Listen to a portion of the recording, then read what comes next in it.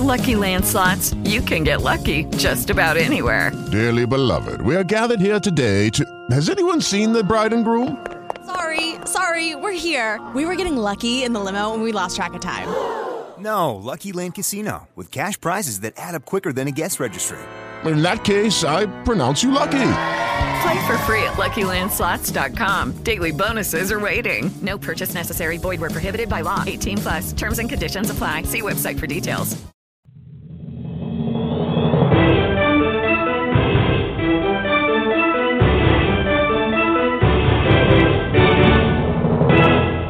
This is Backroom Politics. And good afternoon out there in Radio Land. It's Tuesday, which means it is time for the best political talk show you've never heard of. It is Backroom Politics live on Blog Talk Radio. Joining me as they do in a very abbreviated, well, not abbreviated, I guess you could call it a short-staffed episode of Backroom Politics. It looks like it's going to be me, your moderator and host, Justin Russell. And joining me as they do every Tuesday is the four-time I got to start this again. I'm not used to having just Alan Moore. He is the former Undersecretary of Commerce serving at last count under 4 presidents. He is longtime Senate staffer, longtime Washington insider, the Honorable Alan Moore. Good afternoon, Alan. Hey, Justin. It's going to be an intimate little event today for us. I hope you're used to just a one-on-one dialogue back and forth because God knows we have a lot to talk about. Indeed, we do. We'll just both have to wear multiple. We'll both have to wear multiple hats, which is not that unusual for us. Exactly. Wait a minute. What do we have here? Could it be joining us on the line? Is this Dan Lipner? This is indeed Dan Lipner. Oh my God! Joining us out of the blue in a great source of happiness for us. He is the former Joe Biden political operative and a bar-certified attorney in the great state of Maryland and the District of Columbia. He is the man that we know as Dan Lipner, Esquire. Daniel, how are you? I am doing well. Back here in the D.C. area and glad to be on the show today. You have no idea how much it does my heart good to see you here.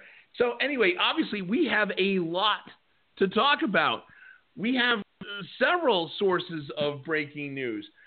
Number one, let's start with the breaking news coming out of Washington right now in what could be only mentioned as a surprise, a stunner. Today here on the Capitol, only about maybe 30 minutes ago, AP and CNN report that key senators have reached a breakthrough deal regarding the federal payments to health insurers that President Donald Trump blocked in a executive order last week. Apparently, Senator Lemar Alexander, the Republican out of Tennessee, has struck a bipartisan deal with the Democrats, Patty Murray out of Washington State, to get health care funding back to the marketplace. This is something I don't think was expected. We had heard buzz around D.C. that there was some sort of discussion going on. But, Alan Moore, let me start with you. How big of a shock was this, or should this not have been a surprise? This should have been expected. So, it was not a shock. Lemar Alexander and Patty Murray from Washington State had been involved in conversations weeks and weeks ago after the first effort to, pardon the expression, repeal and replace Obamacare fell apart.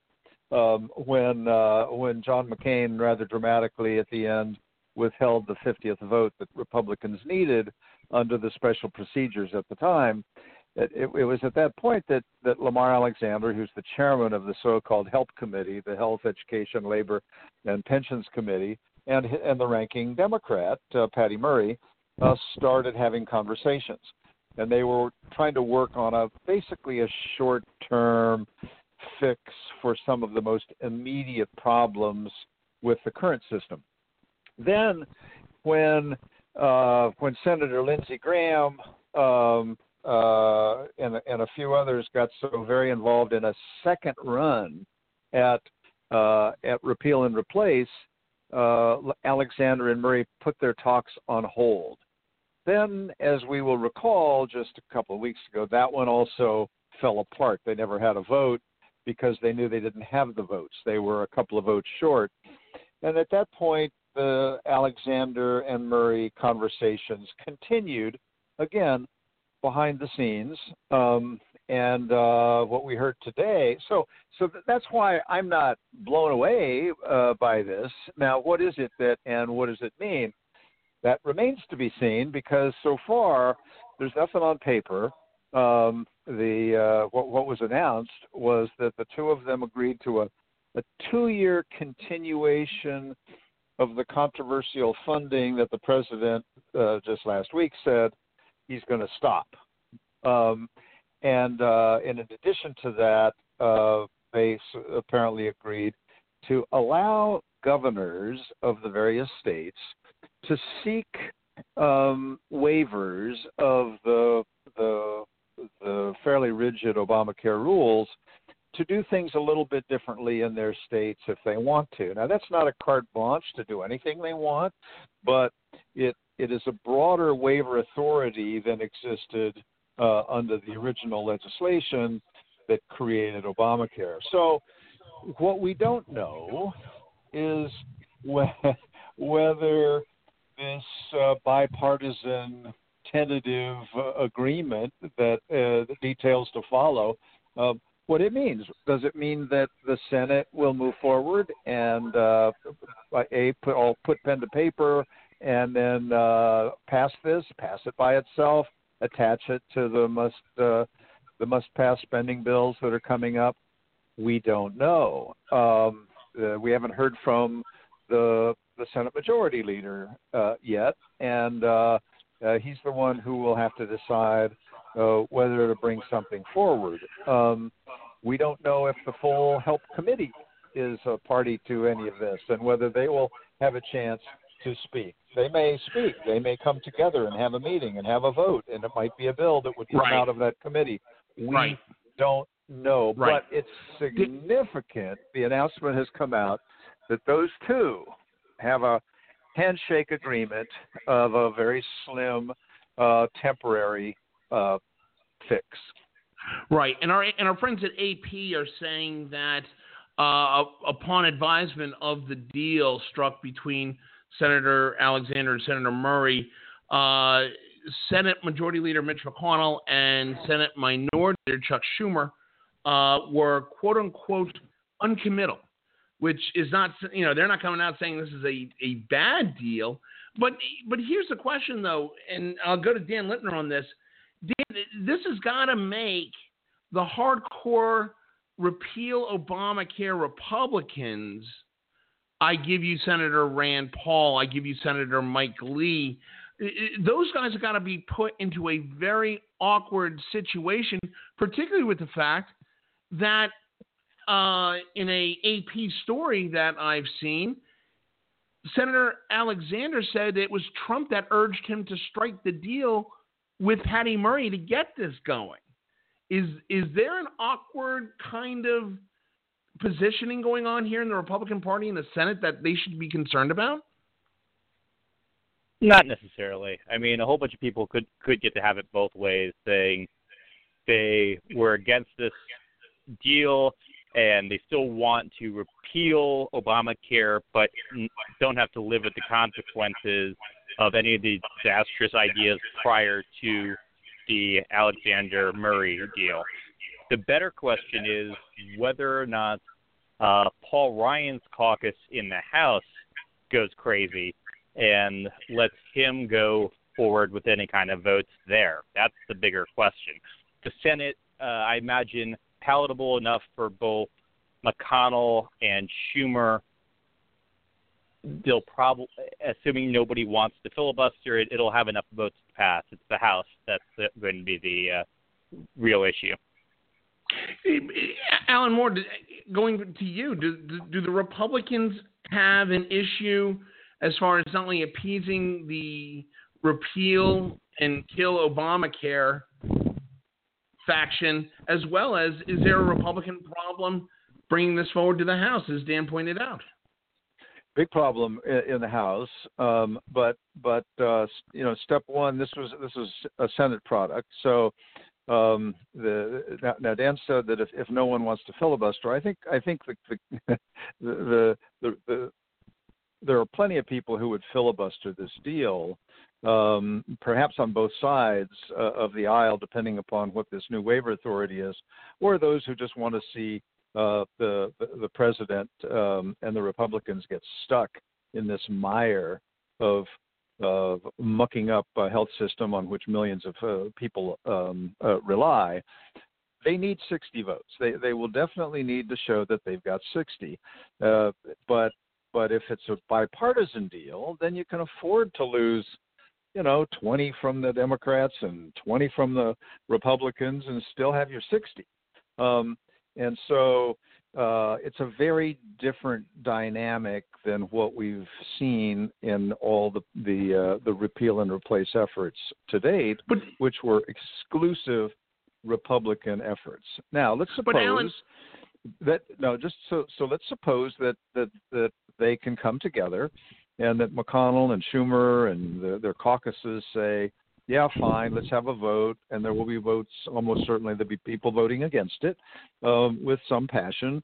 But then you go to the House, and the House, as Dan accurately points out, is a different beast because it's more conservative than the Senate. It's got different rules, and they have got this history now of saying that we won't pass any bill through the House that doesn't enjoy the support of at least a majority of Republicans. And there's the rub. Let's suppose you have unanimous support among Democrats, then you only need 30 or so Republicans to come along, and you can have a majority. But that really would make some of a lot of Republicans a little crazy. Not to mention Steve Bannon, who's out there making noise and stirring up trouble. So there's a very different dynamic in the House. Alan, let me just jump in though real quick because as late as this afternoon, Trump said Obamacare is virtually dead. All the best you can say is it's on its final legs. The premiums are going through the roof. The deductibles are so high. It's a disgrace. It seems like there's a bipolar message coming out of the White House. There's the practical, sensible, make the deal, don't hurt anybody language that is under the radar going to Lemar Alexander and Patty Murray. At the same time, it's the rhetoric coming out of the Rose Garden that everybody sees. Is this type of bipolar political deal-making sustainable, Dan Lipner? Well, I mean, the message from the White House is the president is bipolar, so suggesting it's anything different on any issue is just wrong. So the idea that the president, if he goes through the Senate and it's some sort of bipartisan deal, as Alan pointed out at some previous show back at the beginning of the Trump presidency, that just changing one comma and calling it Trump care, this president is more than capable of doing, and saying it's the greatest thing ever. This has fixed all the problems, and that rhetoric is I can write it for you right now.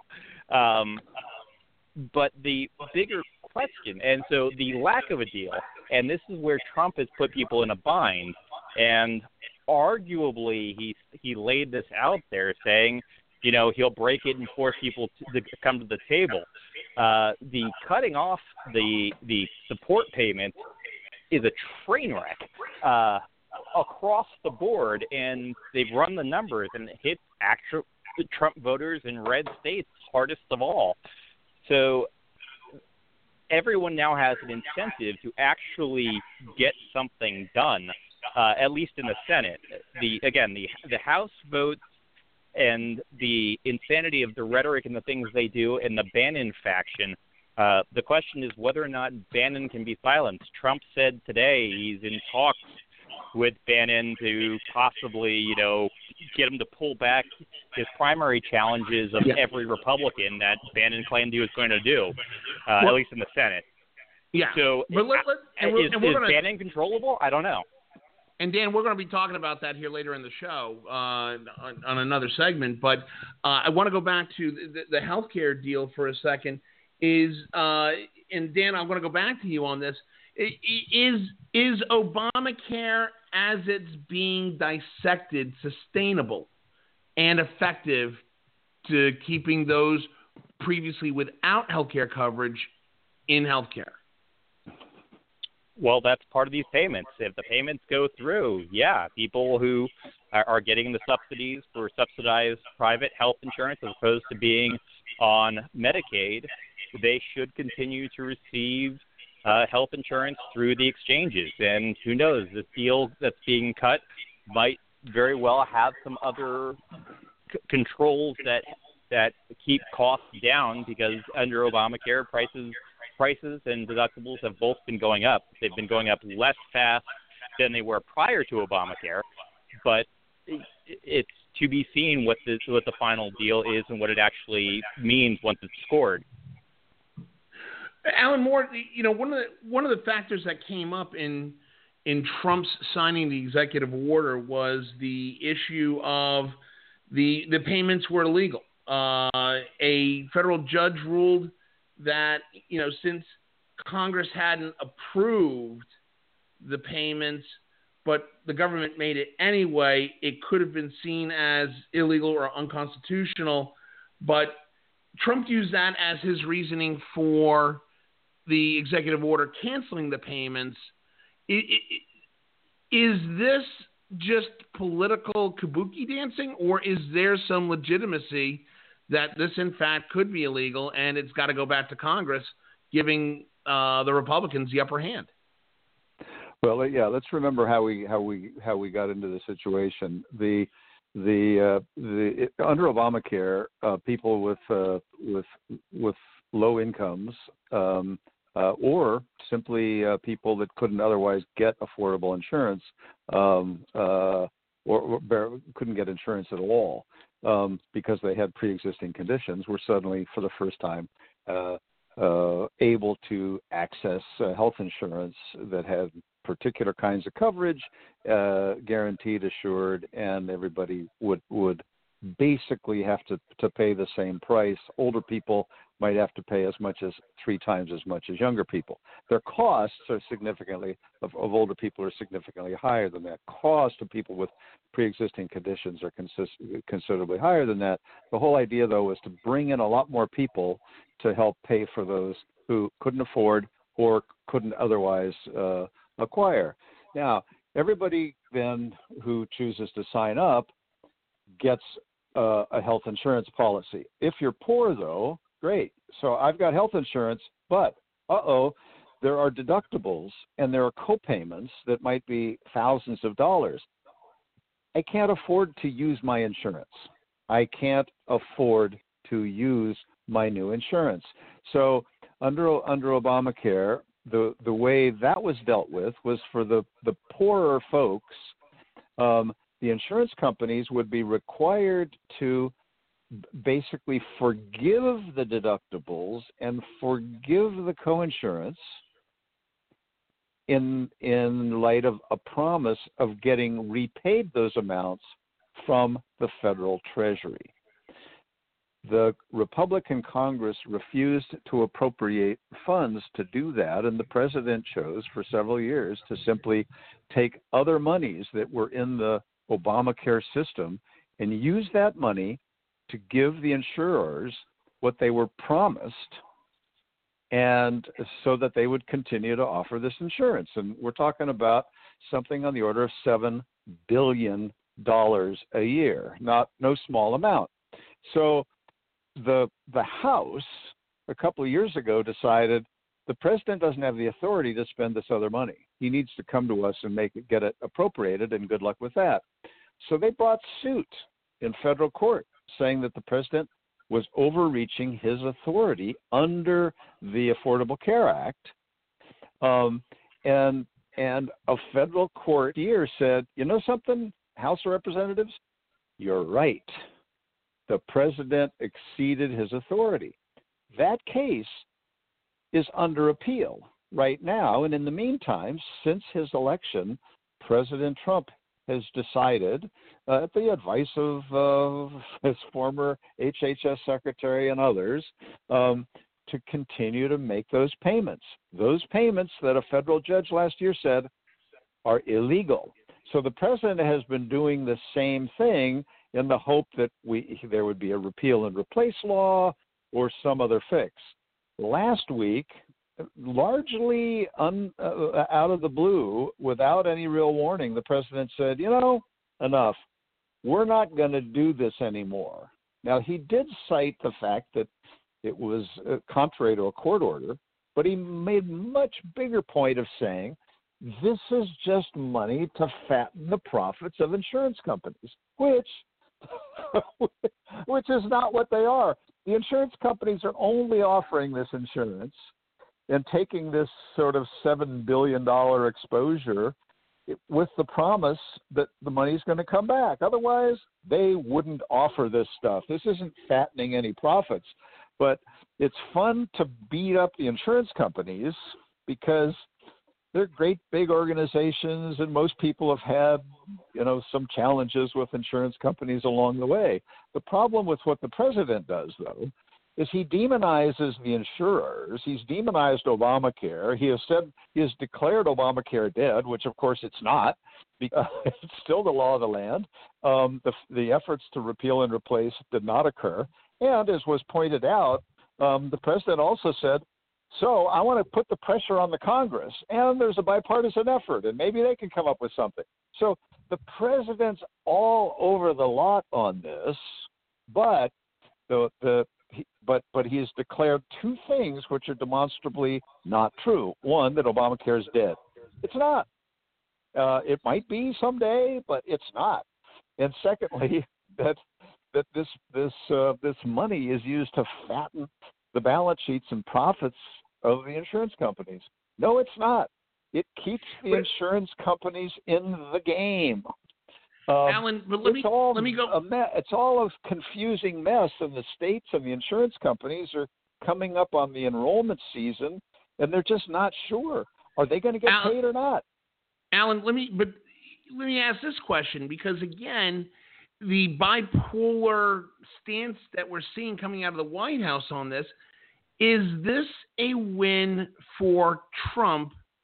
And if it is a win, does it affect him and his base? Well, so the irony here is that in this particular instance, because the president said, I'm living, I'm going to pick on the insurance companies. I'm going to abide by a court decision, and I'm going to muck this thing up in order to put the pressure on the Congress to fix it. And on that latter score, even though his reasoning is flawed, as I just said, that I can't not believe. I have to believe that his rather surprising action last week gave new impetus to Alexander and Murray, and they said, something, for the good of the country, for the good of people out there who need health insurance and who are in the middle of health needs, and insurance companies who are having to decide what's their new premium for 2018. We need to make some compromise here and come up with something fast and try to get this in place, because there's potential massive disruption. Let me add one more thing, though, on this disruption question, which is very, very little understood. If these subsidies were to somehow go away, if a court of appeal said, sorry, really, the first federal court was correct, you can't do it. There's another provision in the Affordable Care Act which says that if these subsidies are not paid, then the federal government has to provide larger tax credits to the individuals who buy this insurance in order to make it affordable. So in an odd way, the president is trying to take money out of one pocket to save it over here, but then will be forced to pay it out over there through tax credits. Now, there's a time delay. There's a massive amount of complexity involved in this, an enormous amount of disruption. Nobody knows how the insurance companies, who are sitting there in the middle of all of this, would act and might get stuck. But what they would probably do is increase their premiums on the order of 20%, and then which is going to freak out a lot of people buying insurance who can't afford the premium now, and then know that later they'll get it back through a larger tax credit next year's tax returns. It's a mess, but there is that out. It's just so unnecessary and unfair and unproductive that does real harm to a lot of real people. Dan, from the Democrat side, do the Democrats claim this as a victory for bipartisanship? And can they capitalize on saying, hey, look, we came to the table. The president's the one saying that Obamacare is dead. He's the one with the rhetoric. We're doing, he's talking. Too soon to say. It all depends on what the end deal is. And the one thing that, and to Alan's point on the politics of this, on the left, it would be more catastrophic since, well, if anyone on the left were to filibuster, at least in the Senate, the dangers are higher, because seeing the people thrown off of health insurance if this doesn't go forward, or as Alan was pointing out, the 20% increase in premiums, our side's not that organized, so that being left at our feet is not just highly likely, but probable. Whereas it going forward the way it is, or more importantly, if it does not. So if Trump cutting everything and sabotaging the system as he's been doing, right now it's squarely at his feet. He is fully in ownership of whatever happens next. So if the deal fails in the Senate or the House, the train wreck that Trump is creating, this is all his mess, and he cannot blame Obama or the Democrats, because he has done everything in his power, as Steve Bannon has said, to sabotage Obamacare. Okay, but that being the case, though, the Democrats have got to look at this as saying, you know, he hasn't had victory in repeal and replace. He hasn't even been able to replace it with anything. Obamacare continues to dodge bullets. Can the Democrats actually capitalize on Obamacare staying alive, for lack of I hate to use the pun, staying alive, but yeah, why not? Yeah, no, like I said, it's too soon to say. It has to play out further before anything can be dictated. I mean, our side was worried about the Bernie Sanders Bill Cassidy debate on CNN, possibly disrupting things, and that ended up being a big nothing burger. So it's too soon to say what this could lead to if a deal is cut. Interesting. All right. Well, we're coming to the bottom of the half hour. Yeah. Let me add one final thing here. I think as long as Obamacare is the law of the land, Democrats can claim victory. No matter how much disruption, though, occurs with it, confusion, spikes in premiums, etc., the Democrats will blame the president and the Republicans.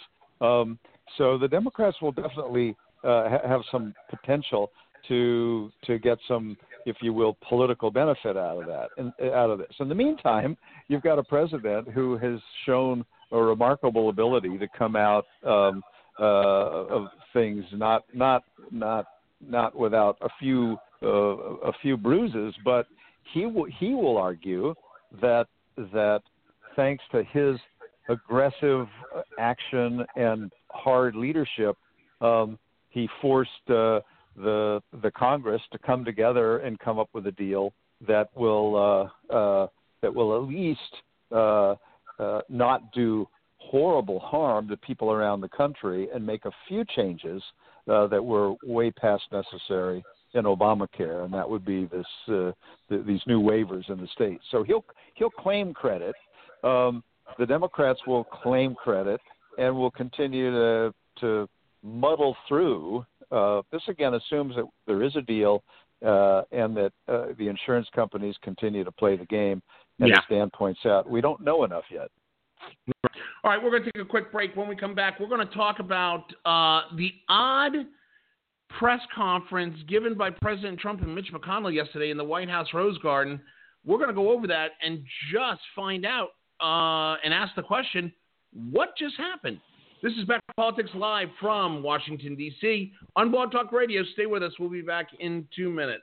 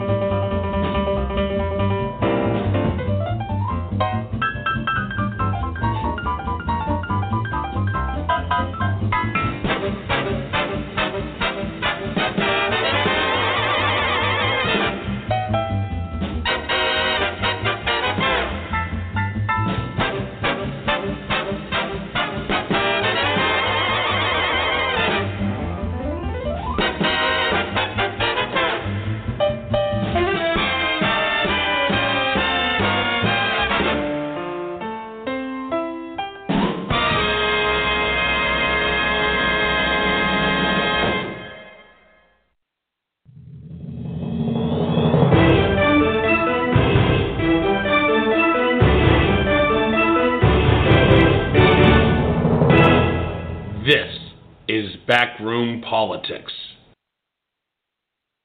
And we're back here live from Washington, D.C. This is the best political talk show you've never heard of. It is Backroom Politics Live on Blog Talk Radio. Joining me as they do every Tuesday, Alan Moore joins us. I believe we may have lost Dan Lipner.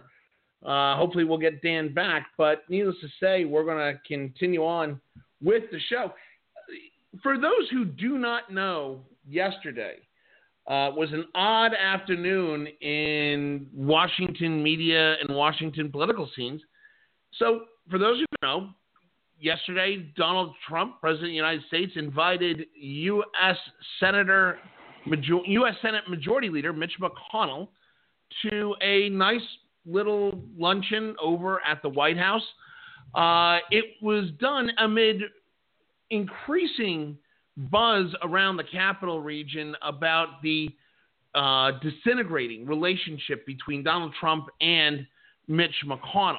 This comes on the same day that Steve Bannon, the former political advisor and chief strategist for the White House for Donald Trump, was at a convention or gathering here on the East Coast where he basically said that he and his followers were going to cut off the oxygen to Mitch McConnell and his type of Republicans.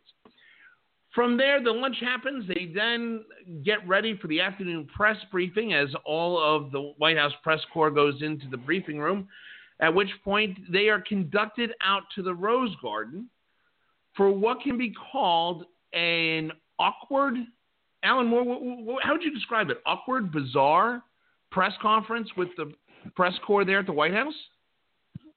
Well, so it was definitely the dynamic between the president and Senate Majority Leader Mitch McConnell was definitely awkward and a little surprising because the president has been so openly critical of Mitch. I shouldn't call him Mitch, of the senator, both in tweets and in comments over the last couple of months. He would personalize when he'd say the Senate needs to get its work done. He would say, "Come on, Mitch, you got to step it up,"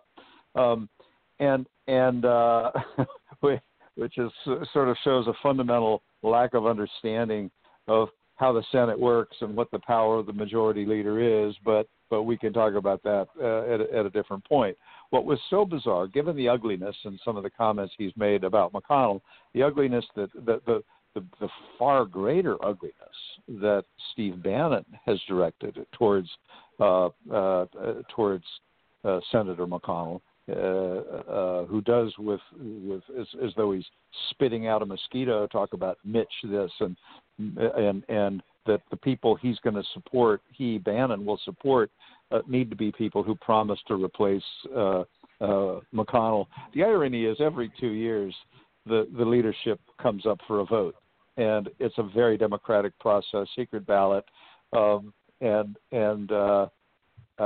McConnell continues to be majority leader because a solid majority of the members of the Republican caucus believe he is their best leader, that he does the best job of juggling egos and challenges and so on. But he's become the whipping boy and the target.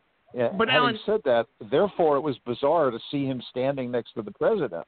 Here's the problem, Alan. Let me just jump in real quick because here's the problem that I have is, literally within minutes of the opening of the cabinet meeting, where he's sitting there talking about, hey, it's not my fault. I didn't do it. This is all on Congress. This is, many Republicans disappointing us. He turns around and says, and I quote, "I have a fantastic relationship with the people in the Senate and with the people in Congress." I mean, Dan Levner, does anybody truly buy that? 32% of the population apparently buys anything this president has to put down. So, yeah, somebody buys it. But, I mean, does anybody really believe, other than the 32% that we can call Trump-based, does anybody here in Washington truly believe that there is? Because, again, I have heard recently, as of the past couple of weeks, from some folks on the Hill that a couple of Republicans are saying that, the media might be going a little bit overboard as far as the toxic relationship between the White House and the Capitol. Is there a possibility that there is actually a good relationship? We just don't see it. No. I mean, I think we're now at 2 Republican senators who have used the I word in relationship to Trump. So, and the I word is almost unanimous amongst Democrats. So, yeah, you keep adding to that number, and I'm thinking there's not a whole lot of belief that there's really a good working relationship there, considering this White House and this Congress this Republican Congress have achieved almost nothing. So, Alan Moore, when we look at that awkward presser yesterday, my question is, does anybody does anybody, how do I even ask this question? Let me give you an example. President yesterday said, I quote, "I looked at some of these numbers between the judges, and I want to say that we will set records in terms of the number of judges." He's talking about the number of judicial appointments that he's making.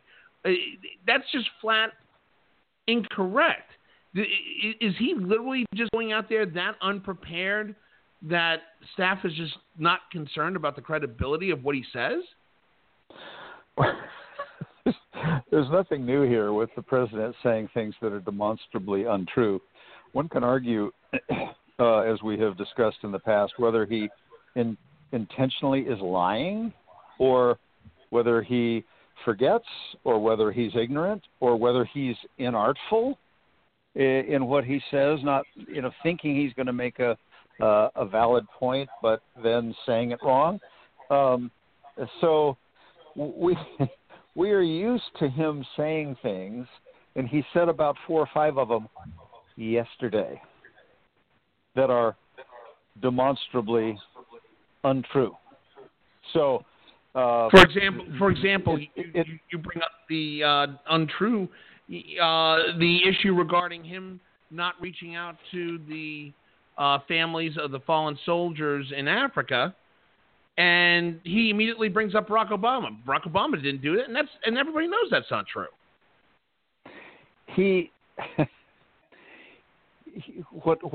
What happens sometimes with the president, we've seen this again since the time he was a candidate, there will be a grain of truth, some piece of something that, if carefully stated, would actually be true. He does not have the patience, the discipline, the motive, I guess, to or the best words. Get that grain of truth correct and say it correctly. So he has this huge tendency to exaggerate. There's nothing that reminds one of the real estate salesman in him than to look at all the exaggerations that on a daily or weekly basis he makes about how great something is. And usually it's how great he is, but sometimes it's, we're going to have the best healthcare system ever. We're going to have the biggest tax cut in American history. Things that cannot be delivered. Things that either are not true or cannot become true, but they are all this sort of bombast, this let me show you this condominium. You won't find a better building anywhere, the best amenities, the best internal fixtures, the greatest potential for increased value over time, and the building, it doesn't match up. His rhetoric does not match up with facts. It's the classic salesman's exaggeration, and we've all kind of dumbed down our own expectations to realize and accept that. Some people call them lies. Sometimes they seem, even to me, I'm much more hesitant to ascribe that. To me, a lie means you have to know it's not true. There are times where he has to know. There are other times where he doesn't know. He just says it. He should know. He just says it, and he doesn't really want to know that it's not true. Right. So, Dan, let me give you an example. He had several of those yesterday. He has them all the time. Some was the comment about the Gold Star, about prior presidents not calling families of the fallen, which is demonstrably not true. Although I guess there are the presidents of the past didn't always call those families. Sometimes they met with them at Dover when remains came back. Right. All presidents leaped through hoops, and for this president to say they didn't and set him above as though it's a contest is ridiculous. For him to talk about how hard this is and make this about him rather than how hard it must be to receive this news, again, speaks to the kind of self-centeredness that that is so troubling and frightening about this man. But Dan Lipner, I look at the awkward body language, facial expressions, awkward presence of Mitch McConnell there in the Rose Garden, and to see his reaction when Donald Trump said, and I quote, "We are probably now, despite what we read, we are probably now, I think, at least as far as I'm concerned, closer than ever before, and the relationship is very good." It was almost painful to watch that. Does the president truly believe that he has a great working relationship with Mitch McConnell, or is he in a fantasy world? Or a third option is, are we just not seeing it? What's reality here? No, I think he was talking about the physical closeness during the press conference. They were kind of close to each other. They probably shook hands. They were the closest they had been in weeks. So, yeah, obviously that's what he meant. But I just want to piggyback on what Alan said about the soldiers thing.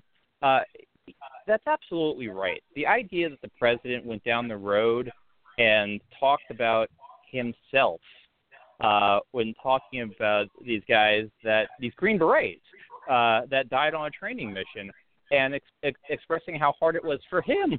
And also, by the way, said, "Oh, yeah, the condolence letters are going out, I think, tonight." Oh, my God. What part of that is right in any sense? For this guy who's claiming to be standing up for the soldiers and the NFL, the flag, and all this nonsense, to in such a lazy, dishonoring way to have approached that question, and not to mention these lives that were lost. It's unspeakable on this show to express my anger fully at how inappropriate that man is. It's incredible. Alan Moore, it seems to me that if John Kelly were to have a birthday wish when he blows out the candles on his next birthday cake, that the one wish he might ask for is having the president stop, invoking the cold bodies of former administrations. This does nothing to help his cause or help his message, or does it? Well, it offends most of us, but as Dan said, there's a cadre of somewhere in the low 30s, 30% of Americans who see their president do no wrong. Now, there is a subgroup of those who wish he would tweet less, but I don't. We try to apply this kind of political assessment to everything he does as though it's all thought through, and I think it's not all thought through. I think some of it is just this careless, lazy gut instinct that he's smarter than everybody else, that anything he says is okay, that his instincts are dead on with how not just his own people believe, but many, many more. There have been a lot of articles recently about the stories coming out of the White House from how people manage the president. He comes up with crazy ideas. So what do you do with them? You try to say, well, we'll study that, and then put it aside, and then come back to him with certain kinds of arguments. In the meantime, it's famously known that he loves to see good press about himself. So people do clippings from different kinds of news, so-called news sources, talk about fake news, that say something complimentary or even praiseworthy, and that is hardly representative of where the media is: social media, traditional media, major newspapers, minor newspapers, cable TV, networks, etc. But imagine what it must do to a person if he gets a little a little book every morning, that sort of has clips of complimentary things about the president. And, this is the White House. This is the White House reads postings that you get. Yeah, I mean, now having said that, we also know the president does watch TV, and he gets outraged if he's watching the MSNBC show Morning Joe and Joe Scarborough and Mika Brzezinski or some of their guests are laying into him, and he will famously then tweet stuff out. So sometimes he hears things directly, and he may watch Fox and Friends or who knows what other stuff. My point is simply that he has surrounded himself with people. They're not so much, in my judgment, yes men or yes women, as they are people who are trying to manage his worst instincts by sort of pampering him and cajoling him and shielding him from certain kinds of stuff that they know will set him off. But what it means is he's in a kind of a bubble where some information doesn't get through because his reaction to it is so off the wall and potentially risky that they've concluded that it's better if he doesn't see that information. Now, think about that. Think about the dangers of having a volatile leader who doesn't want bad news, so you don't give him bad news, not because you're a yes person exactly, but because you're trying to protect the country, to not be over dramatic about it, from him doing something that would be really harmful. It's a scary proposition. People say, well, he's got these enablers around him. Yes and no. John Kelly is not someone who is anybody would call a yes man or trying to hide the truth, but they're going to be super careful about when and where they present challenging information to the president. And I don't know what the effect is. It's just bizarre. It is, and Dan Lipton, I've got to ask, when we come to a situation, because it seems like it's happening more and more often. I know for a fact that it's worrying Republicans, as far as every time this happens, the bipolar-esque messaging out of the White House and the awkward press conferences and the tweetings has got some quietly on the Hill concerned that this could cost the Republicans the House. Can the Democrats capitalize on this? And would the Democrats, if they were to retake the House, are they literally drawing up articles of impeachment ready to drop to say, see, I told you so, America, you had your chance, now we'll fix it? Well, the investigations are going to be what comes first. So all of everything from travel to Russia, all of that is going to be on the dance card almost immediately as soon as the next Congress is sworn in, if Democrats retake either chamber. And I think it's almost numerically impossible to retake the Senate, but that said, weirder things have happened.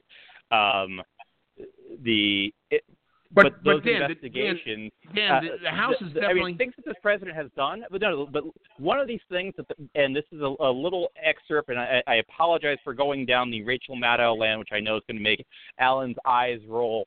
But apparently, this White House has suggested the Presidential Records Act doesn't hold any weight, and so there is some question as to whether or not this White House is actually preserving records. And if they are actually not, that's a outright violation of law on a law that is binding on the executive branch. So is that impeachable? There is that. Is that a crime? Is that a high enough crime and misdemeanor to bring articles of impeachment against the president? I mean, that's the question. Impeachment is a political process by definition. And as one who actually believes in a strong executive, I also believe that the legislative branch's duty is to check on the executive branch regardless of the party in power. And this Congress thus far, with the exception of the Russia investigation, hasn't really gone down the investigatory hole for anything else, considering that this White House and these cabinet agencies, maybe oversight from Congress might be worthwhile. But, yeah, so Lord only knows what we'll find from – I mean, how many cabinet secretaries have been flying privately unnecessarily? And that's just the stuff we know about. So what does that mean that's been going on outside of our point of view or our field of vision? So who knows? And once you begin investigating, I mean, the Whitewater led to Monica Lewinsky.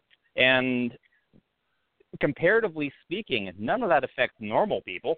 So what are these agencies been doing that we haven't been paying attention to or haven't been able to see? I gotta say, we also know, Dan Lipner. Dan, we also know that the fact that they impeached Bill Clinton, but Bill Clinton was acquitted of all charges. Yeah, Bill Clinton had a lot more friends in Washington than Donald Trump. Alan Moore, go ahead. I'm intrigued that the spirit of Harry Reid lives on through Dan Lipner, coming up with crazy conspiracy theories that now, if this were true, that they're destroying all documents inside the White House, a suggestion about which there is no evidence. It's sort of like saying they do have a court filing on this. They have suggested the law doesn't apply. It's sort of like saying if they've got a jail underneath the West Wing where they're taking people and torturing them, man, that could be an impeachable offense. Yeah, it could be. Wait. Alan Moore, in defense of Dan Lipner, which I don't do often. Would you put it past this administration and this White House to do exactly what Dan Lipner and Rachel Maddow are accusing? What, you mean, do I think that John Kelly and McMaster and their deputies that would join together in a mass conspiracy to destroy documents? I do not. I do not. They would not get away with it. It would be known. It would be seen. Are you suggesting those two guys are the only two guys in the White House? And not to mention, Kelly's been there for about 20 minutes. There was somebody there before him. So now you're accusing the former. Do I think that wait, Alan, hold on. Alan, hold on. Why are we going to toss around these crazy conspiratorial notions when there's so much real material that's relevant that we can talk about? Why do we have to make shit up? Alan, let me moderate. I got this. We're not talking about it. We're done. Bottom line here is I don't think they are. I have a lot of respect, obviously, for John Kelly. Good Southie Irish general Marine from Boston. All over that. I don't think he is. But I wouldn't put it past others in that administration to try it, but we're going to end it there. Hey, we're going to take a quick break. We're coming up at the top of the hour. Ivanka. What's that? Was that Dan? What was that, Dan? I said Ivanka. Stop. Okay. When we come back, we're going to – oh, wait a minute. I might want to flip this around because I was going to say we don't need to talk about conspiracy theories. We can talk about Steve Bannon. When we come back, we're going to talk about the Republican on Republican violence going on in Steve Bannon's head and how that could actually be a good thing for Democrats in the midterms. This is Backroom Politics Live from Washington, D.C. on Blog Talk Radio. We'll be back in 2 minutes. Stay with us.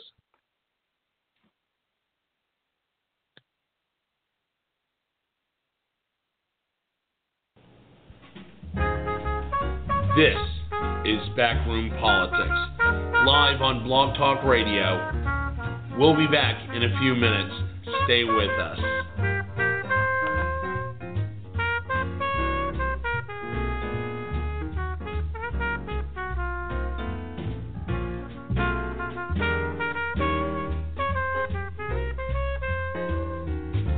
I saw you last night and got that old feeling. When you came in sight, I got that old feeling. The moment that you danced by, I felt a thrill. And when you caught my eye, my heart stood still. Once again I seemed to feel that old yearning, and I knew the spark of love was still burning. There'll be no new romance for me, it's foolish to start, for that old feeling is still in my heart.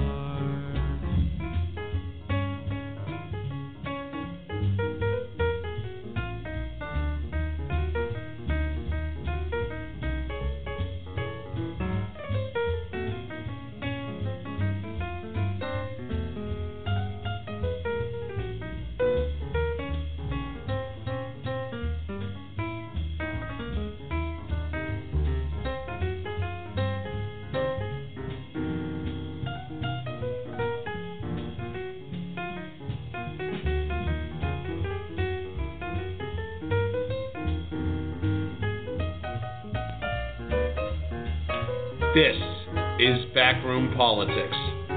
We'll be back momentarily. Stay with us.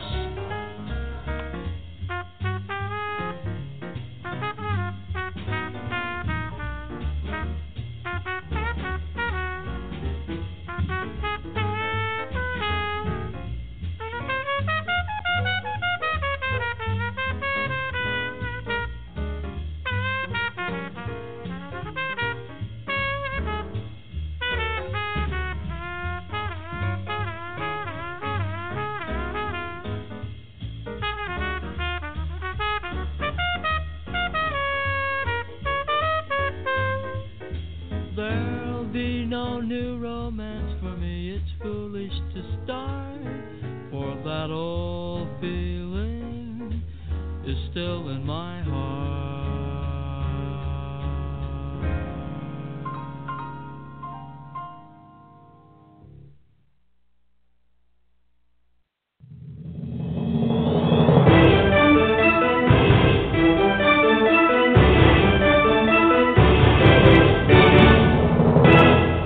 This is Backroom Politics.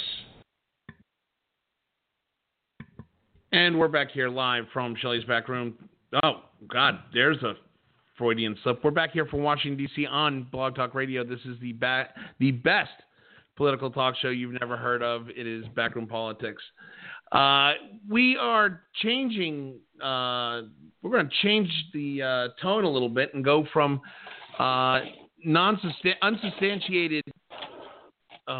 unsubstantiated conspiracy theories about White House documents, and we're going to talk about other conspiracy theories, like Steve Bannon. So here's the story.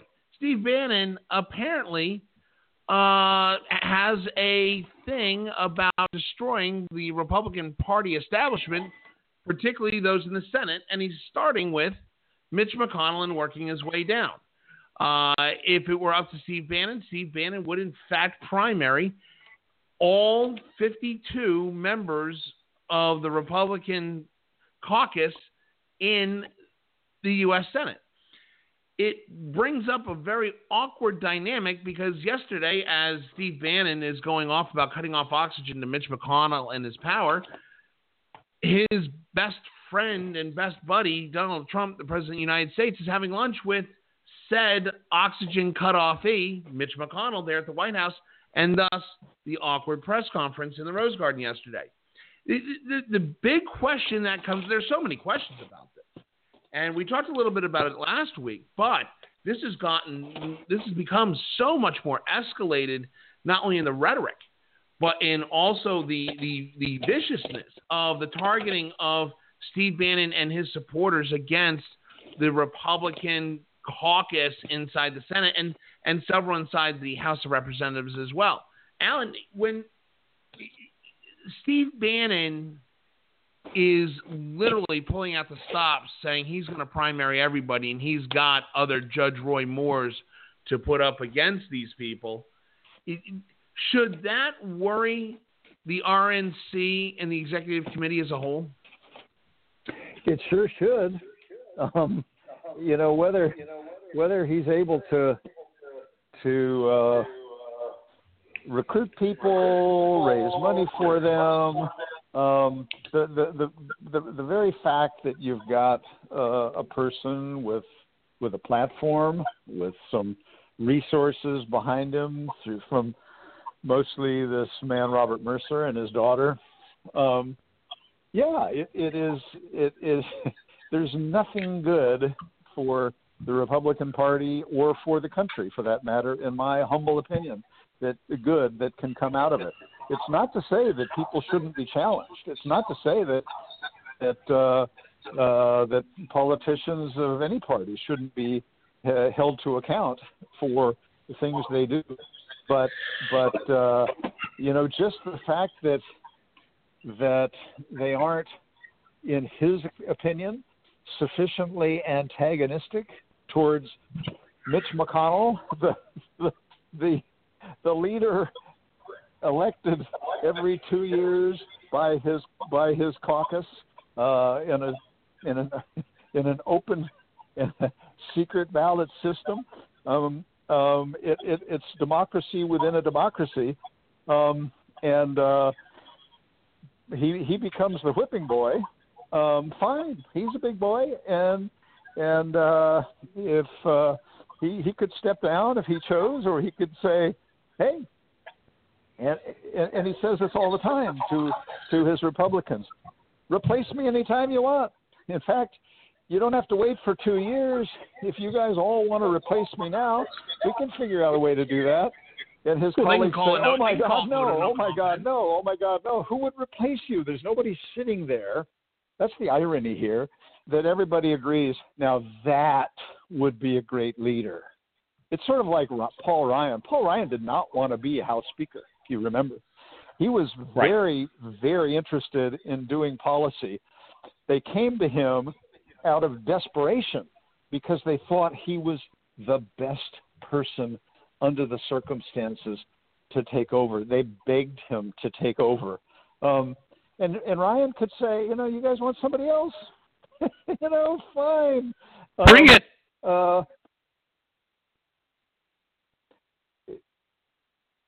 Are we no, still go connected? ahead. Oh, okay, yeah. No. So, but when you have an outside force with resources and an audience and unfortunately a leader of the party, the president, who's all over the place on this issue, he's trashing McConnell on one day and then he's talking about we've never been closer. I think that may be true. That they've never been closer, but they're still not close. And I don't think Mitch McConnell wanted to be anywhere near that session yesterday. But I bet by closer, that the president. So by closer, you mean like close. So by closer, you mean like close, like Guam is to San Francisco.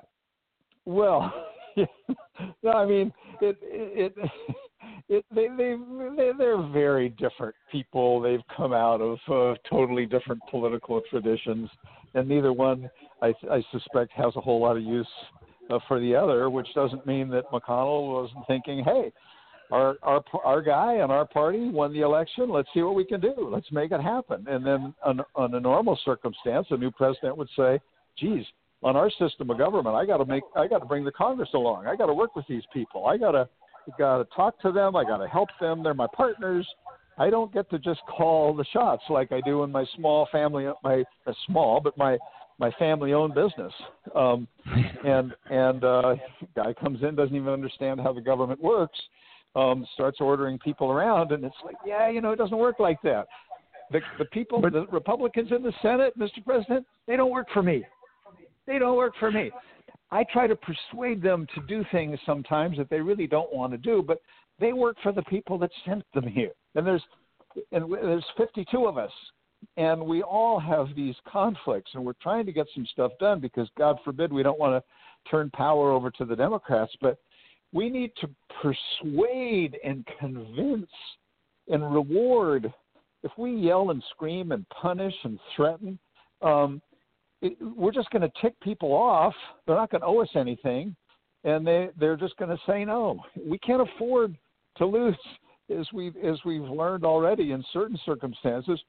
You can't lose more than two. And the president, but here's the thing, though. Here's the thing that bugs me, Alan.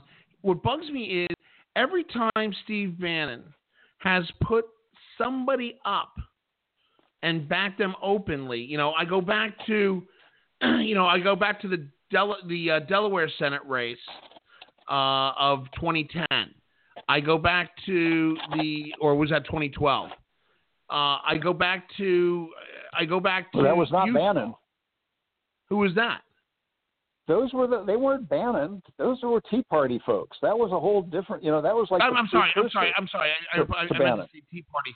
I meant to see Tea Party. I meant. What I'm getting at is when we see outside the political, what they call the establishment, when we see a non-unified Republican Party primarying each other. I can understand a primary, but to literally openly come out and make it a political tool the way they are is remarkable to me, because every time we've done it, the Republicans have lost a seat. I give you Utah. I give you Delaware. I give you Indiana, Massachusetts. Missouri. Yeah, insert them here. And the thing about it is, Steve Bannon has a very, very shallow memory when it comes to, number one, understanding politics and political history, but also a shallow memory of, invoking several Republican mantras like, thou shalt not talk bad about another Republican. Bannon makes it a daily presser to talk bad about other Republicans. And all it does is more and more give credibility to the dysfunction of the Democrats. It makes them look good. It makes them look smart. All they have to do is hold up signs in precincts and going, we're not them. That's got to be concerning to Republicans as a whole, Alan. Absolutely. The Bannon view is there's not a dime's worth of difference between Republicans and Democrats, and you start from that premise. That's total and complete nonsense, and there's all sorts of ways we can illustrate that. Just take a look at something like repeal and replace, where, God, they got 49 votes. Didn't see the 49 coming, much less 50 or 51, and there's some deep divisions and some issues that do unify. Deep divisions among Democrats, deep divisions among Republicans, but there's a big divide between the two parties, which is undeniable.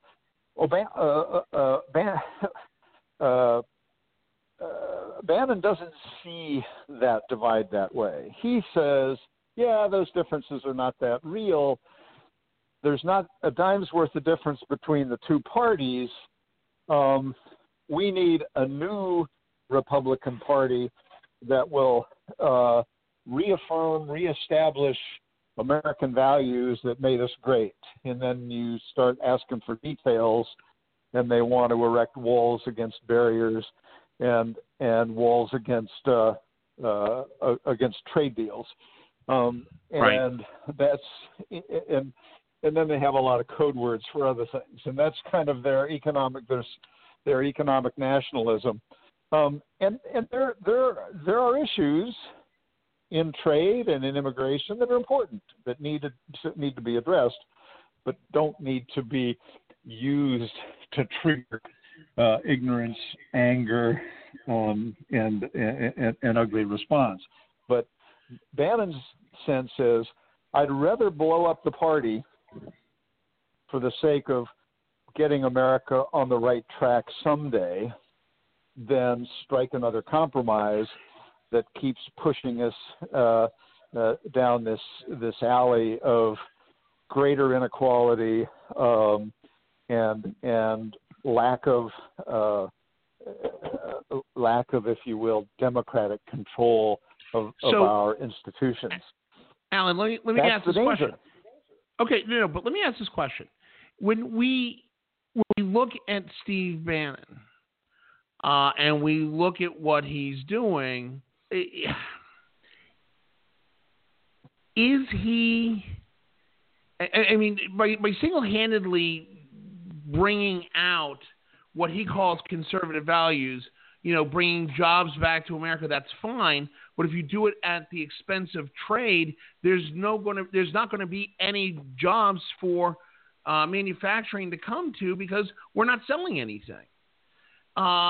When he talks about border, when he talks about the border, and he talks about eliminating all immigration, and I know that I'm stretching and I'm paraphrasing and I'm oversimplifying his statements, but when he brings up immigration and the wall and America first, not understanding the fact that our economy can't handle the impact of taking away a very significant, large, and necessary labor force in the questionably documented workers that are working in agriculture, that are working in construction, that are working in hospitality, housekeeping. These are jobs that Americans don't want and would rather go on welfare to take. What he's saying isn't exactly conservative values. What he's saying is Steve Bannon values as he sees it, which quite frankly are wrong. Would you agree with that? Well, I don't agree with his point of view writ large. I think that one can dispassionately, analytically take issue with aspects of trade deals we've struck, even though I am by and large a supporter of large trade deals. I thought that the Trans-Pacific Partnership made a lot of sense for America. Now, I love the way that Democrats love to say, and Trump killed that. No, he didn't.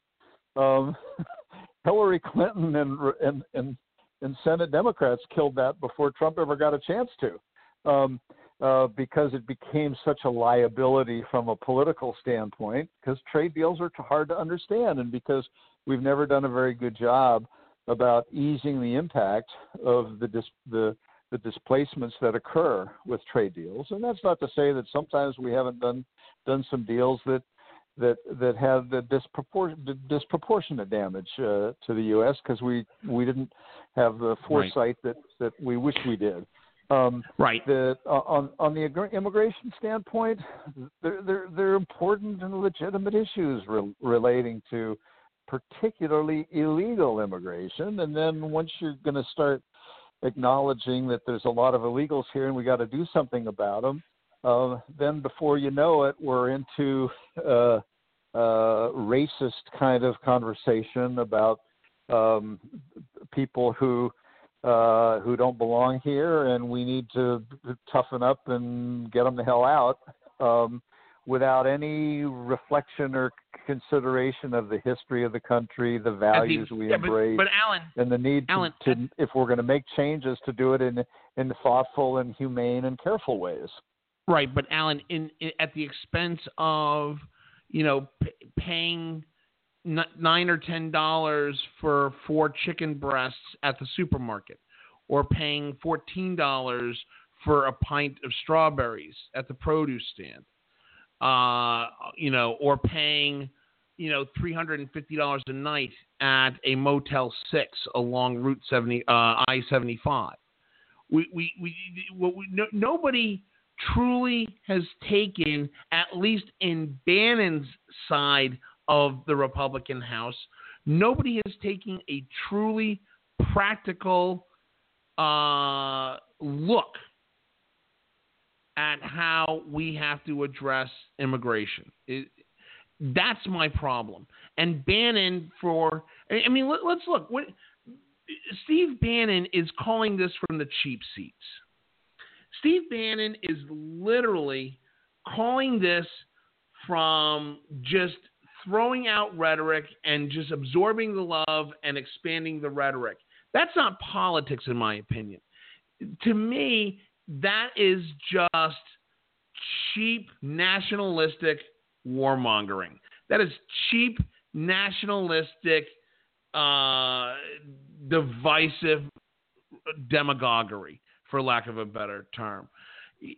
When, Alan, do we as Republicans, because it's just you and me right now on the show, when do we as Republicans get the backbone, and when does the RNC get the backbone to shut this down?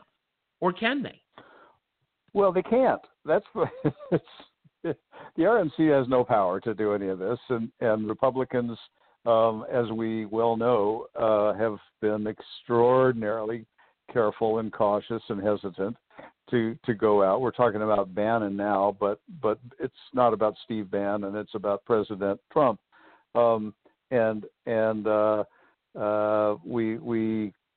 we recognize the challenges for a Republican to go and be assertive and aggressive in criticizing the president. The 33% that believe in the president, no matter what, constitute probably 80+% of the votes of most Republicans.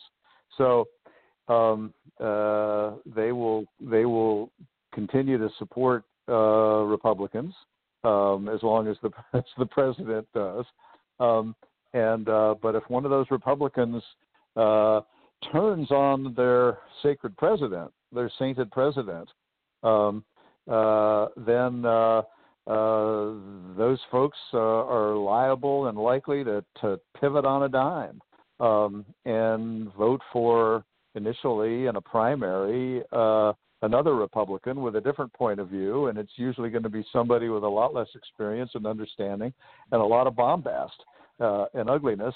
But if it's consistent with what the kind of rhetoric that the president shows, where Steve Bannon says he's our guy, and you're a Republican that's been around a while and trying to make things work and trying to find common ground when you can and advance the ball for the good of the country, and you're suddenly just being completely ripped apart and trashed by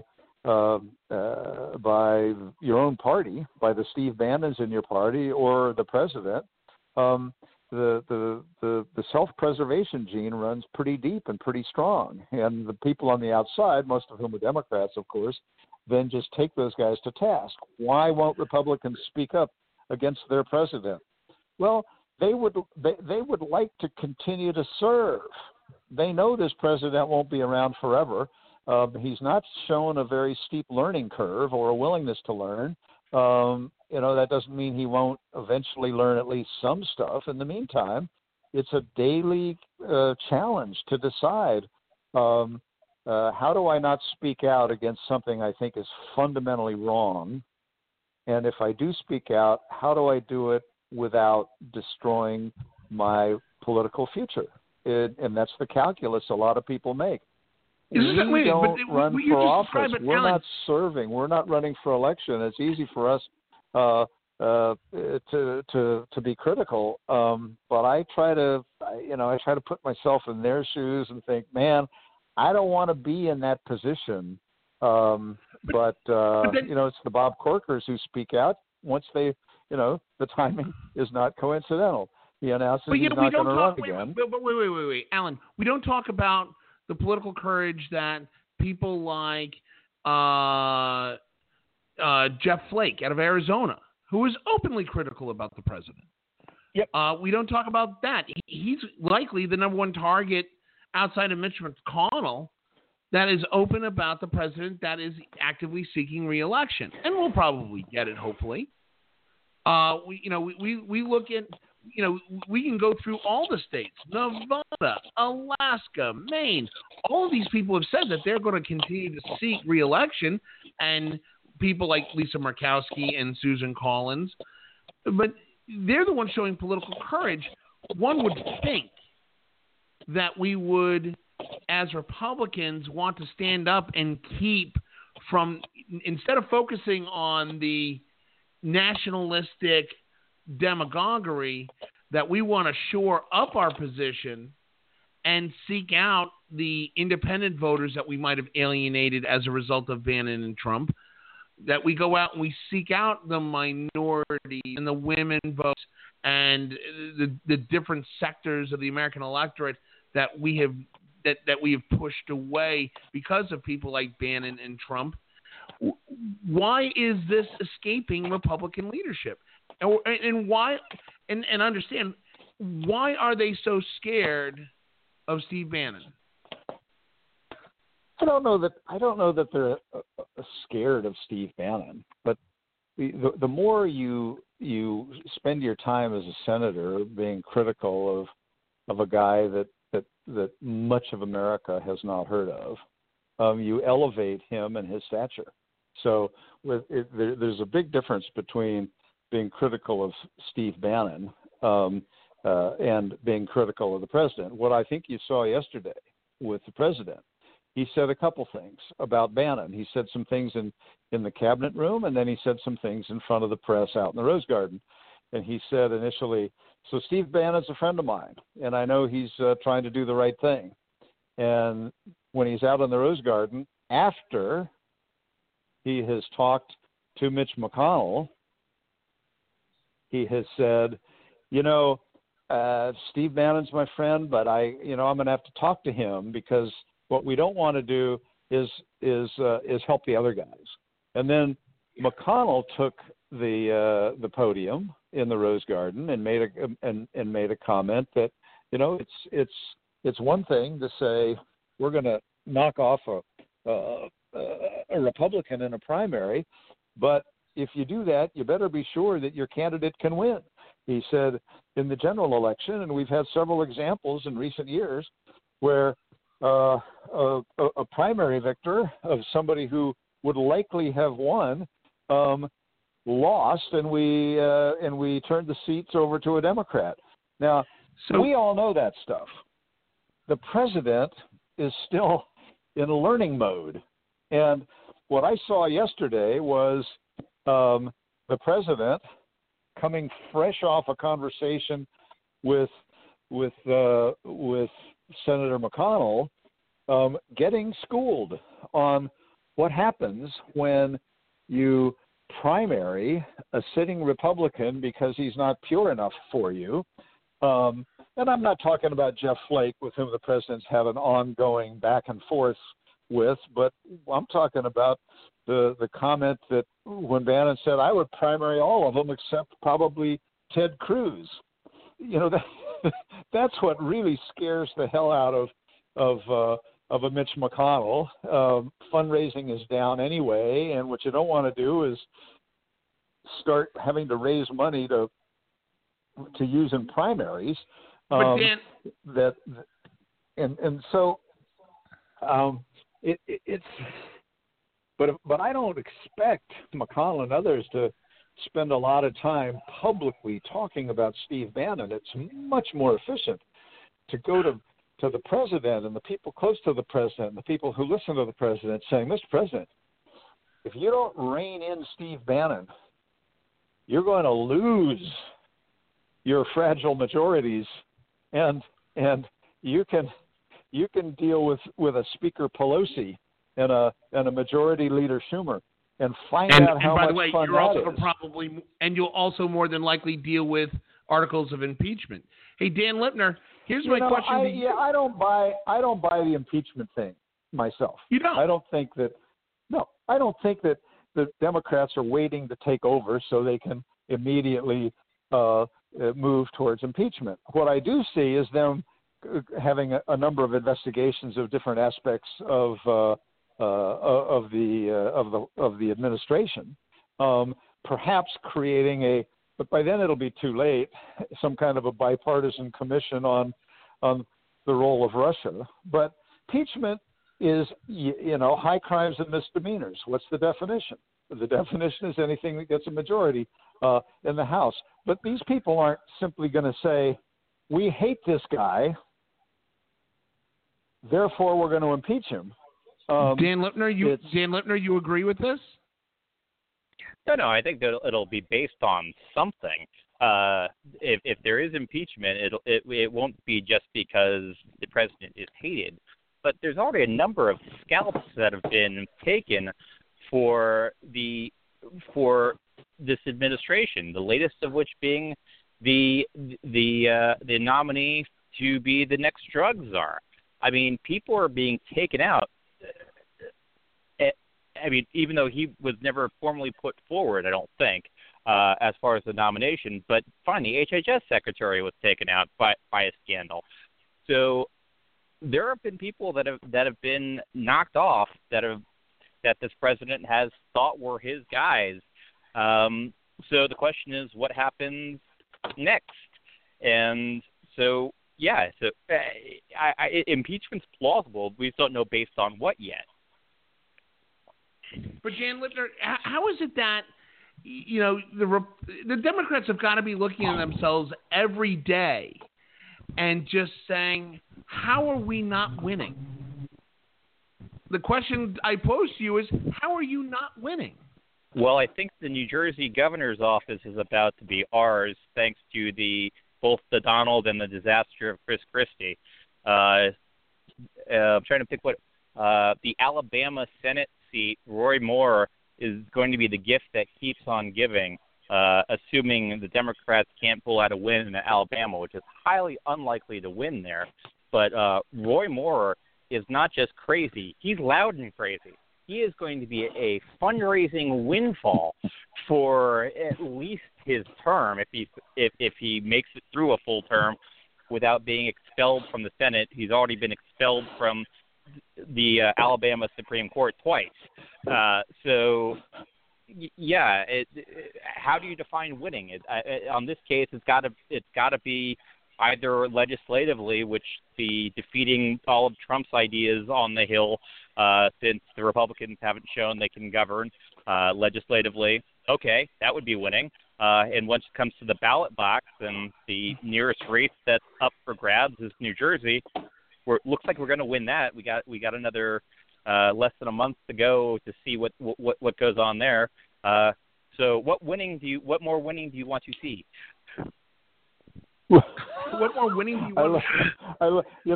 If as Dan says, if Roy Moore becomes the gift that keeps on giving for Democrats, to go along with, shall we acknowledge, the President of the United States, and maybe Steve Bannon, it seems only fair that the Democrats should have some gifts that keep on giving, because as long as the Republicans have similar gifts that keep on giving in the form of people like Hillary Clinton, Bernie Sanders, Bill Clinton, just these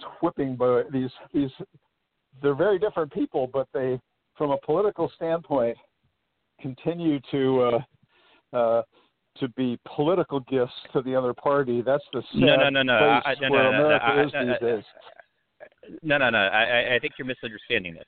So there's the fundraising stuff, which is true. Yes, you can whip up anything. But then there's also scaring the middle. And for the Bernie Sanders, the Bill and Hillary Clinton stuff, while Hillary Clinton was wildly unpopular, she didn't really scare people. Roy Moore is scary crazy. Even to, I would throw out there to both of you, is there any part of Roy Moore that is not scary crazy to either of you? Well, but Dan, you can't use us. You can't use us as a representative sample. I always thought that Bernie Sanders' ideas were scary.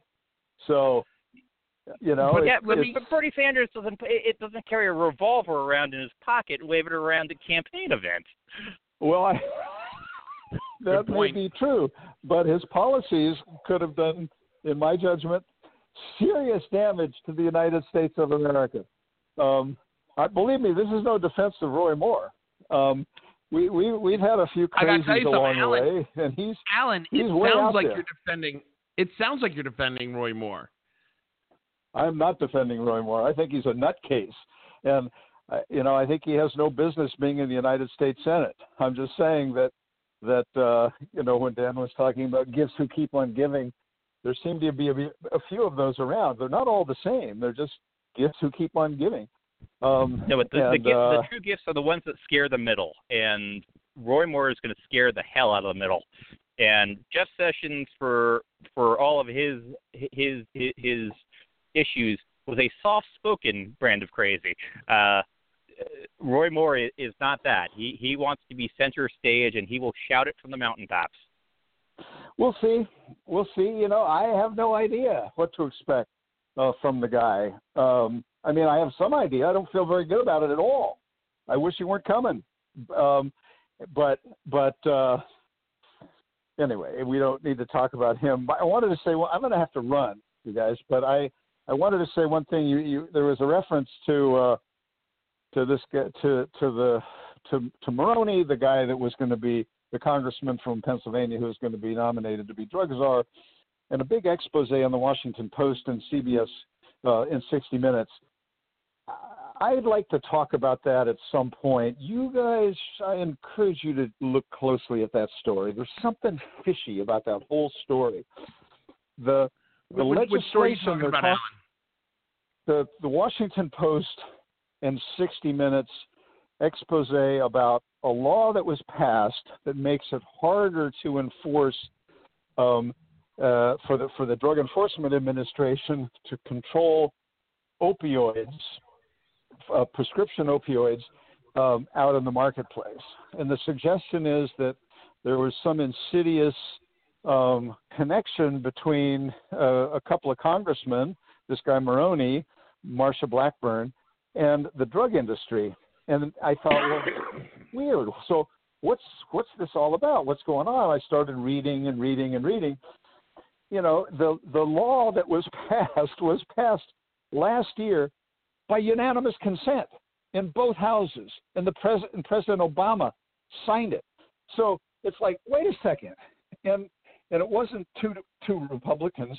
There were 2 Republicans and 2 Democrats who were promoting this. Orrin Hatch worked out the final deal in the Senate, but this was considered in committees. It was considered by thoughtful people on all sides, none of whom want to make it easier to get prescription opioids.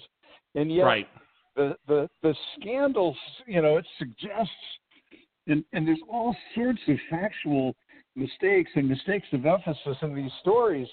And I think the reporting on it myself is sloppy. I'm not defending anybody.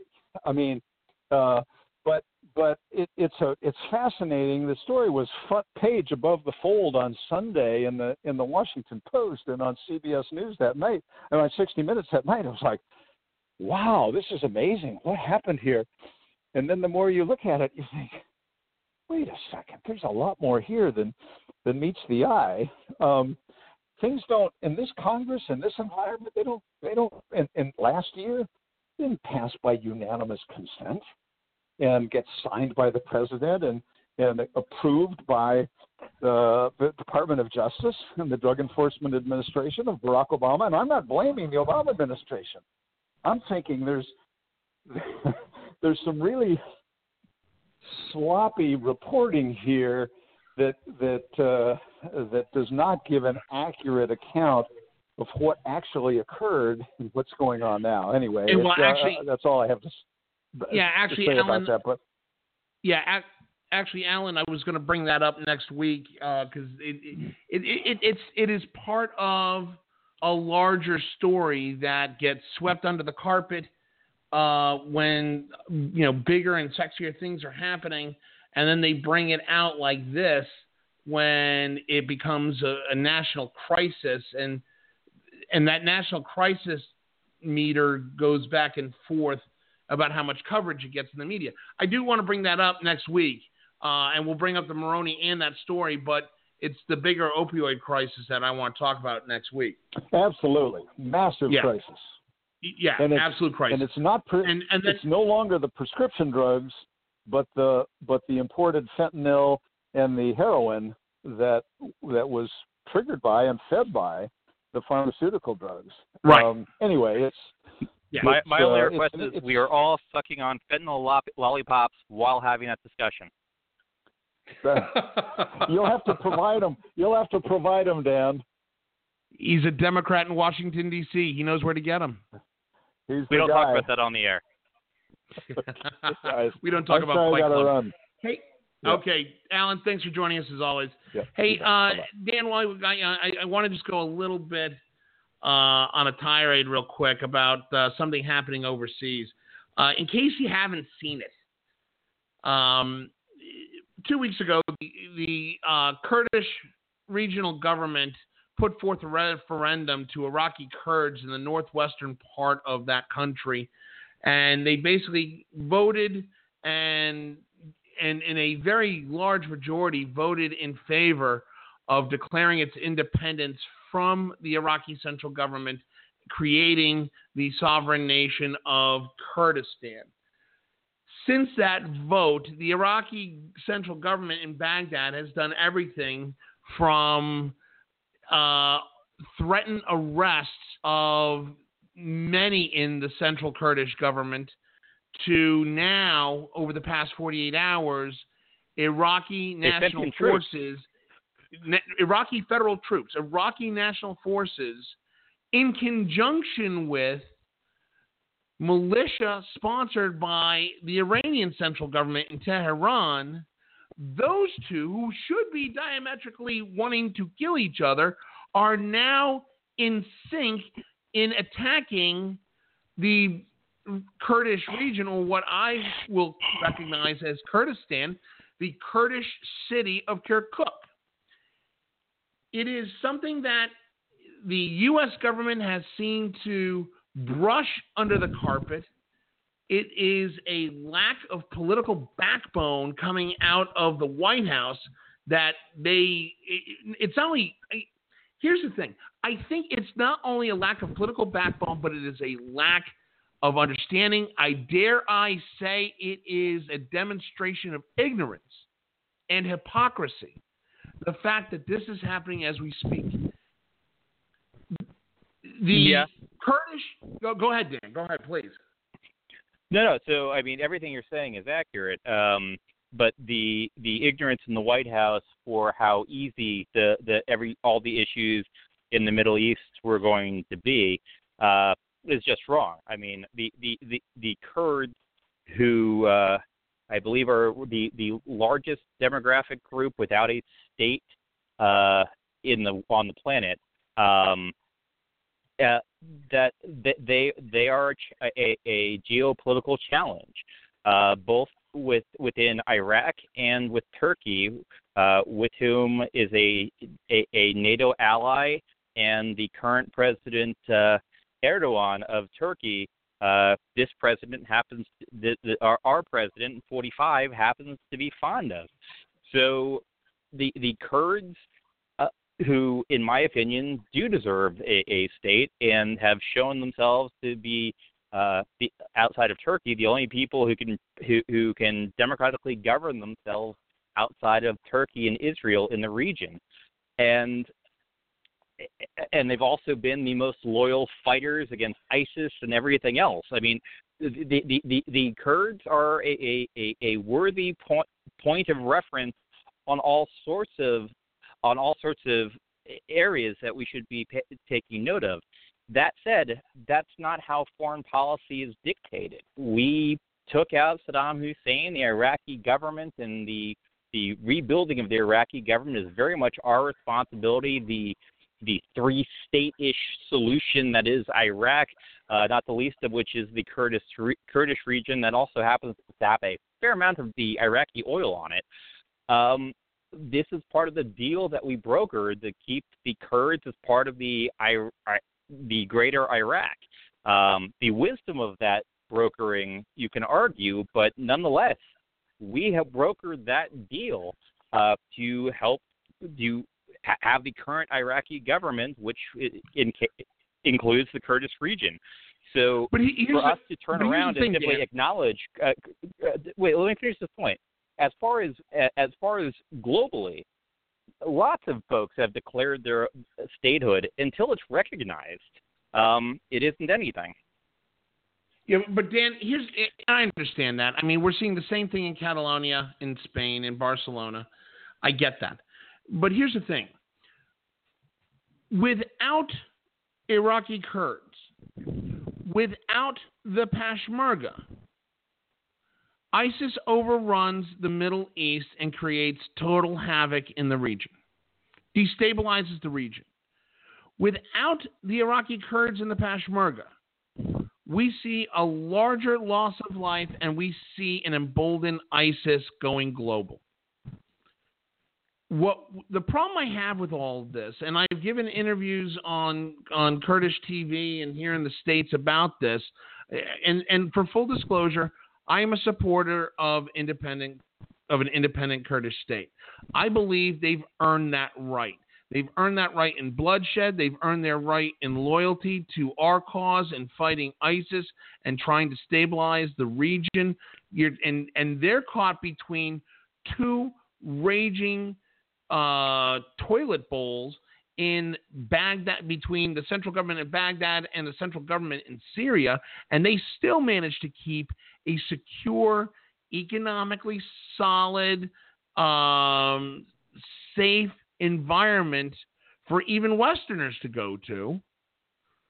And yet we show the appreciation of that loyalty, that stability, and that earned right by backing the central government or staying quiet, which to me is silently backing the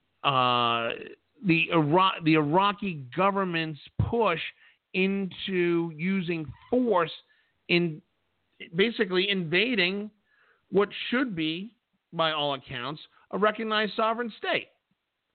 It is shameful that we show our appreciation to a people that have literally given their blood to support our national security interests, and then turn around and take a blind eye to active aggression by a government that we put into place. That is embarrassing. That is shameful. And by the way, for the record, this is not the first time that we've done this. This is not the first time we've done this to the Kurdish people. However, you can't. Unfortunately, the foreign policy is hard and its interest. But let's just flirt with the other peoples around the world who have declared independence. Not the least of which, in Spain, the Catalonia region just declared independence, and that didn't go over so well. The Zapatista rebels in Mexico declared independence. The Conch Republic in Florida has declared independence many times. By the way, I'm a proud passport holder of a Conch Republic passport. Might I remind you? I am a citizen of the Conch Republic. So there is no shortage of peoples on the planet that want to be recognized. Not the least of which, that is the most notorious, is the Palestinian region, that was looking to be recognized as a state in the United Nations, and that's probably got the most weight behind it than anything of all the various different issues that have been at play for decades, some of which centuries. So Dan, wait, Dan, you are not comparing Palestinian state, which, look, I have no problem with an independent Palestinian state as long as it does not jeopardize the sovereign rights of Israel, or the sovereign right of Israel to exist. As long as Hezbollah is not actively, and the Palestinian Authority is not actively looking to attack, bring violence, and kill all Jews and destroy an Israeli state. Not going to happen. In this case, in the case of Kurdistan and the Kurdish question, these are people that are literally fighting for our national security, our global security. And we don't back them up, yet we've had administrations push for Palestinian sovereignty because they were such good allies to us in the region? I don't think so. Those are apples and oranges. How does our global security impacted if the rest of the Iraqi state collapses just to play that forward. Exactly. What is why does one the have to be shield mutually against, exclusive of the against other? ISIS or an advancement of Iranian interests in the region? We've already screwed that up once. But if the Iraqi government collapses again, what's Dan, the shield there? Why does Kurdish independence have to be mutually exclusive of a sustainable Iraqi central government? Well, as I mentioned, the oil was not the least of the reasons that to pay attention. That's money. I mean, at some point, the governments have to sustain themselves, and part of the issue that's going on in Venezuela right now has been the collapse of oil prices because the oil money was sustaining the rest of the government and the supports for the people. And lo and behold, when oil prices went down, all of those payouts suddenly became an issue. Imagine if Iraq suddenly had a cash flow problem and the Kurds were keeping the entirety of the oil revenue. While great for Dan, the Kurds, that I is can go on a limb and say that would be problematic for the rest of Iraq. Dan, that is apples and oranges in my opinion. I got to tell you, when you look at Venezuela collapsed because PDVSA was very successful as an independent, quasi-governmentally owned company pre-Chavez. When the oil prices, the only reason why Venezuela has collapsed is because they nationalized PDVSA, did not allow it to make smart business decisions and return that investment back to the people. They raked it over the coals.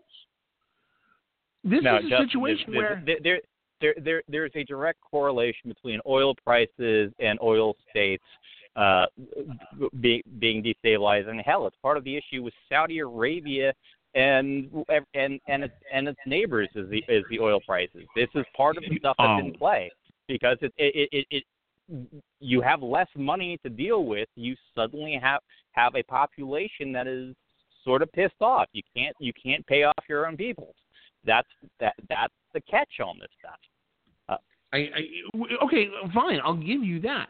But here's the thing: is we've already sustained the Iraqi central government. And by the way, Kirkuk is not the only oil reserve that country has. We can go into the central part of that country and find oil reserves and oil production capabilities down in the rest of Iraq. Why does it have to be so focused on Kurdistan? I mean, based on the reports I saw, the first thing the Iraqi army did was retake the oil region. That's what I saw. So I'm going to go out on a limb and say they thought that was pretty important. Well, okay, I'll give you that one. Yeah, that one I will give you. But here's the thing. You know, and here's what baffles me.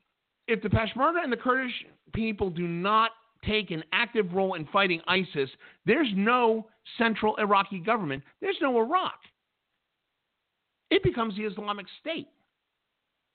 I think that overstates it a bit. I mean, How? Well, you said the global crisis of ISIS, and yeah, they are a global nuisance and far from good. But they are. ISIS is not going to be walking down Pennsylvania Avenue and planting a flag on the White House. That ain't so. Nor is it going to happen in Berlin or London or any place else. But regionally they are a colossal headache. But Dan, wait. Let me say this. I agree with you. They're not walking down Pennsylvania Avenue. But what I will say this: is there a threat that they could literally march into Amman, Jordan? Absolutely. Is there a threat that they could walk into Baghdad?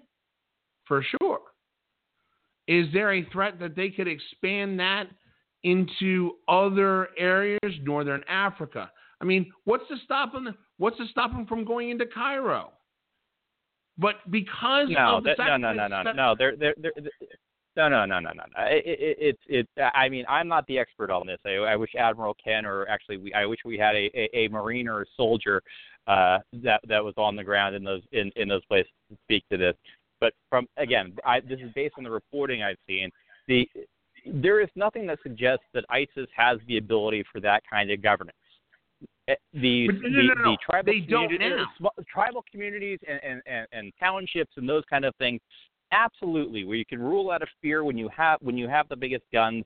Rolling into Cairo or to Baghdad, that's nonsense. It's just not plausible. Wait. And not to mention, you have air forces in like real armies at play there, and a defensible position. And this is why I wish that we had people who walked on dirt as opposed to on boats on the show. It's a different creature. Whoa! That was a little hurtful. I see your point. I do see your point, Dan. But I will say this.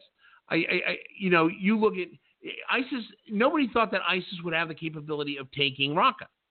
Nobody thought that ISIS would have the ability to make advancements at Kirkuk. Nobody thought that ISIS would have the ability to secure large swaths of controllable territory in the region, and they did.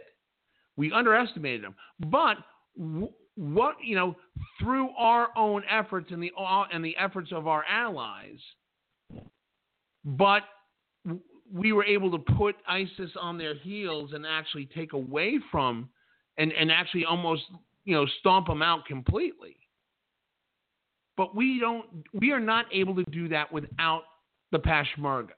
We are not able to do that with Iraqi Kurds. That's my bottom line on this. That's enough. And I agree, and I've said this for a while that I think that if there's some creative thinking in foreign policy, that a Kurdish state was actually potentially viable if you could have brokered a deal with both the Iraqis and the Turks for the Kurds to waive any claim to Turkish lands in exchange for a Kurdish state. Human migrations have occurred in the past, not the least of which has been Pakistan. I mean, wait a minute. It is possible to broker deals and for people to have something that is being sought and that could have brought stability to the region and potentially had a truly functioning democratic state in the region, which arguably could have done more for the Arab Spring, but we don't have that. So we have the world we have. So you got to deal with the reality. I would look. President Barzani, the president of the Central Kurdish government, is more of an ally, and his government in Erbil is more of an ally to us than Erdogan and his gang of thugs. Bottom line. Understanding the whole NATO relationship, we should be going out of our way to support a Kurdish national state. That's just my opinion. Okay. With that, on behalf of Alan Moore, Dan Lipner, I am so glad you're back. We miss you. I'm glad to be back. Yeah, we miss you. We will be back next week live on Blog Talk Radio for the best political talk show you've never heard of, Backroom Politics. You can follow us on our Facebook page, facebook.com/Backroom Politics. You can Backroom Politics Radio. You can follow us on Twitter @Backroom Politics. And you can also email your concerns, fan mail, questions, and just general commentary to me, your moderator, Justin Russell, at justin@backroompolitics.org. Have a great week, America. We'll see you next Tuesday. Bye-bye.